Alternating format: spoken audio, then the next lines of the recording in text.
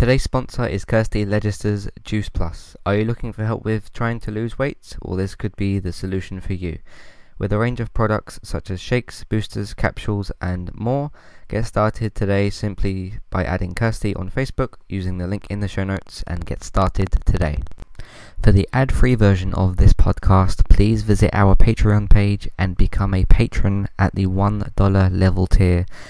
That will get you access to all of the ad-free podcasts in that month and all of the previous ad-free podcasts that we've done.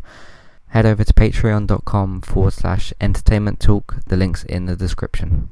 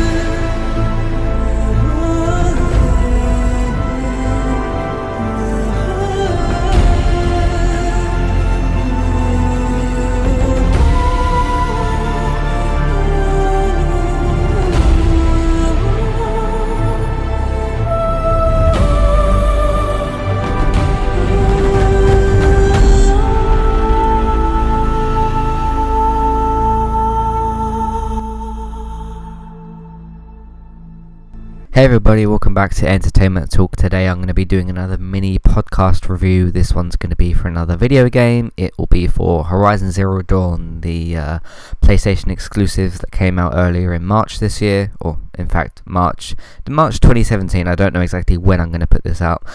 It was developed by Guerrilla Games. They are, I'm not sure if they're a new developer for PlayStation, but I hadn't heard of them. I hadn't heard their name much before this game, so I don't know if they're new or if they've worked on things before that I've just not heard of, or if I've just not seen their name much before.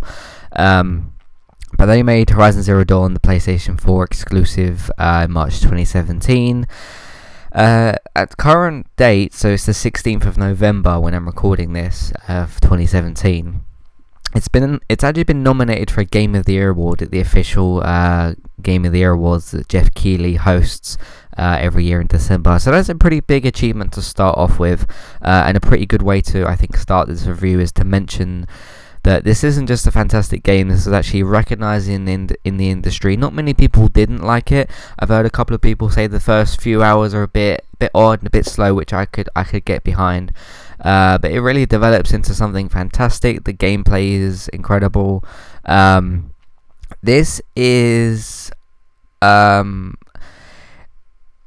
if Uncharted 4 is going to not die off at all, but if it's going to maybe go a bit quieter and have some of these other spin-off games, again, they could be very successful, the Uncharted spin-off games that are apparently planned.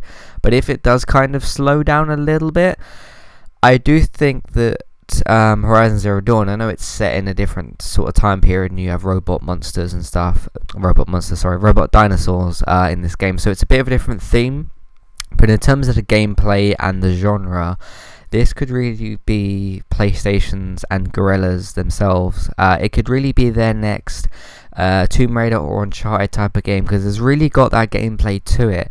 Now the climbing and the traversal in this game is a little bit different, although you're still climbing up mountains and you're still running around.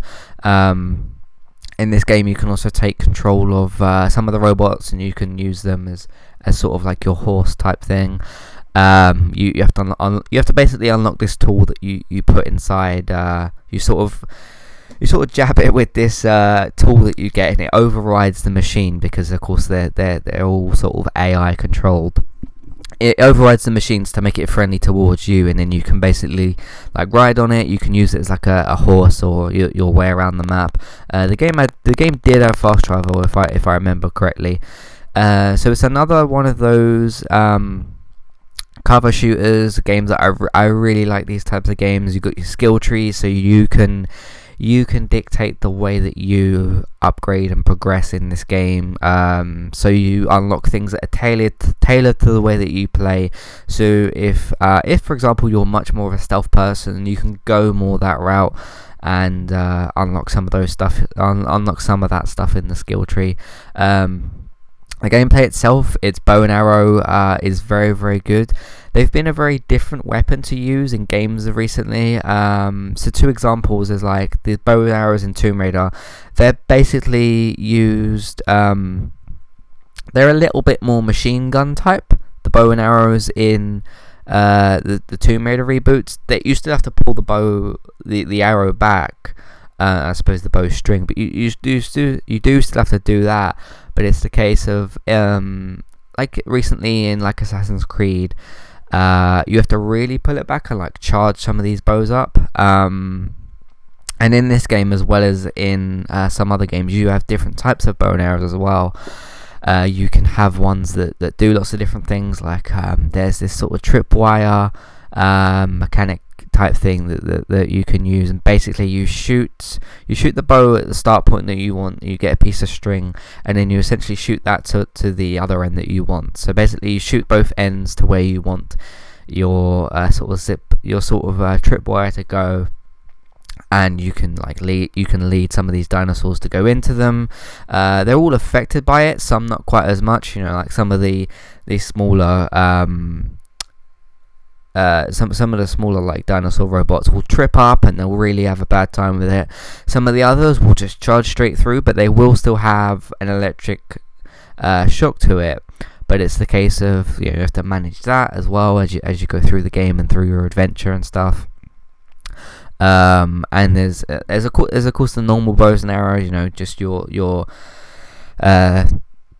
basic arrows, and then you've got of course fire arrows, because fire arrows are they're such a basic but such a different effect for a bow and arrow to have, because you literally just light I don't know how difficult it is, of course, but you essentially just put the arrow that you're using on fire and shoot it at something, and then of course in the three games that I've mentioned, Assassin's Creed, Horizon Zero Dawn and Tomb Raider, they all have fire arrows and stuff, and it's they can be surprisingly effective for such a simple weapon. And of course in some games, including this as well, you can, if there's a particular piece of grass or a particular flammable object, you could shoot it into that and make it worse, and you could really do some damage to enemies. So this game uses that kind of stuff as well. I do prefer, again going off comparisons, I do prefer the way you get bows and arrows in this as opposed to Assassin's Creed, or Assassin's Creed Origins, because in this you essentially get parts off of the robots and some of the like trees and stuff to get some branches and things, and you can craft your arrows just on the go. So if you're on your way to your next mission, you can just craft your arrows as you're on your way. And that makes it so much easier. But when in Assassin's Creed, and I'm comparing these games because they have very similar elements. In Assassin's Creed, you have to go to your blacksmith, or you have to get them back off your enemies, which Arrow retrieval has mostly been a thing in games, but it's not always been as good as it could be. Granted, with a lot of arrows, you're not going to get them back. You might shoot an arrow into an enemy, but it might break if the arrow is in them. So of course that arrow can't really be shot again. So I do find that with some different games as well. I can't quite remember the arrow retrieval system in this game, but I just remember it being so much easier to get them in the game. Now, in Horizon Zero Dawn, if it was a case of you had to go to somebody or retrieve your arrows every time you wanted them, that would have made the game so much more difficult. But in of course Assassin's Creed and stuff, and in Tomb Raider, you do have other weapons. Like in Tomb Raider, you have your guns and your machine guns and stuff. You don't even have to use the bow and arrow unless it's maybe for the pulling things down in Tomb Raider.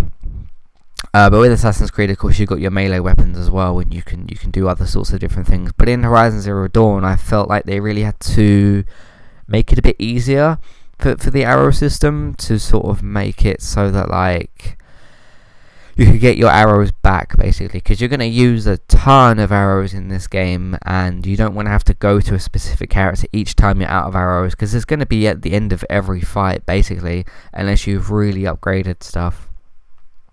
But this really is a game that is in the genre that I've grown to love over the past couple of years. Just let's call it your open world skill tree cover shooter, whether it be guns or bows and arrows or what have you. It's your open world skill tree cover shooter exploration. I'm putting a lot of genres in there. It's all those kind of genres mixed into one. And I just find that they're great, but the thing that you really need behind all that stuff is great characters and stories, so that you actually care about the journey as you're going through all these developments, like with your skill tree and upgrading your weapons and all that kind of stuff. You need a set of characters and a story to care about, and I liked Horizon Zero Dawn's story. I thought it was good. I thought it was really a setup for a bigger franchise, which is fine to do for a first game, because you do need to, as well as build stuff up and pay stuff off, you do have to set new things up in your story all the time, and I do feel like Horizon Zero Dawn does that very well. The characters, there's I can't remember his name, but Aloy has his father, who's quite present in the story, and he's quite a good character. You do meet this, you get sent to like a young camp type thing, because she goes on these like trials to basically get entered into this place. And so the main character that you play she's called Aloy, and she really is kind of a younger Tomb Raider. I don't know how old she is exactly, but obviously Lara Croft is much older than Aloy. I would say that Lara's in her like 30s to 40s, maybe a little bit older, and Aloy is clearly in her like late 20s, maybe like 26 or something. But anyways, in terms of longevity, there really is quite a bit they could do with this, and I think they definitely intend to do so. You could probably see a comic come away from this if there's not already been one. Maybe a TV series, because let's face it, TV series are the future for video game adaptations, and not films, because there hasn't been many successful ones. I'm actually going to do something coming up. I'm actually going to do something that's going to come out soon, discussing how and why TV is a better thing to use to adapt video games into, as opposed to films. There's a lot of different things to say with that. But just to conclude, this is a fantastic game, even if it is still $60 in some places, which I don't think it would be. It's well worth your money. This is going to be a very long game for you. Of course, there's side quests and all sorts of things. This is a massive open world game. I'm not going to go into a particular spoiler section. I didn't have any real spoiler thoughts. I probably will with the second game, though, because like I said, they really used this first game to set up the future franchise and stuff. But it's a great game in terms of its story and things like that. Before I wrap up, I'm going to make one more comparison. I think this is quite a cool one. In Assassin's Creed Origins and all the games in the past, you've had these watchtower kind of things. The things in Assassin's Creed where you have to climb up and you sit on the edge of this ledge, and you use that to synchronize the area around you so you can see all the other stuff. In this game, they have like these. I think they're actually called tall necks, but they are basically these like slowly walking dinosaurs. They're absolutely enormous and they're very, very tall, as you can tell by the name. And with this is a case of like you have, from what I remember with certain ones, you can't like climb up it from the bottom. You have to like climb up this mountain bit and like wait for it to come around or chase it around the other side. And there was a specific part of the rock that you climb up that you jump onto in order to climb up to the top of them and then do your synchronized thing.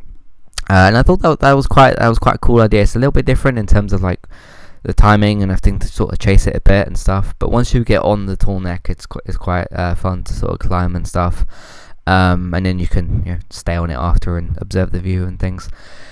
So that's my review for Horizon Zero Dawn. I hope you guys enjoy these sort of mini podcasts. I like doing them. I've done 2 already today. This is the second one. And I can do quite a few of them in a short amount of time.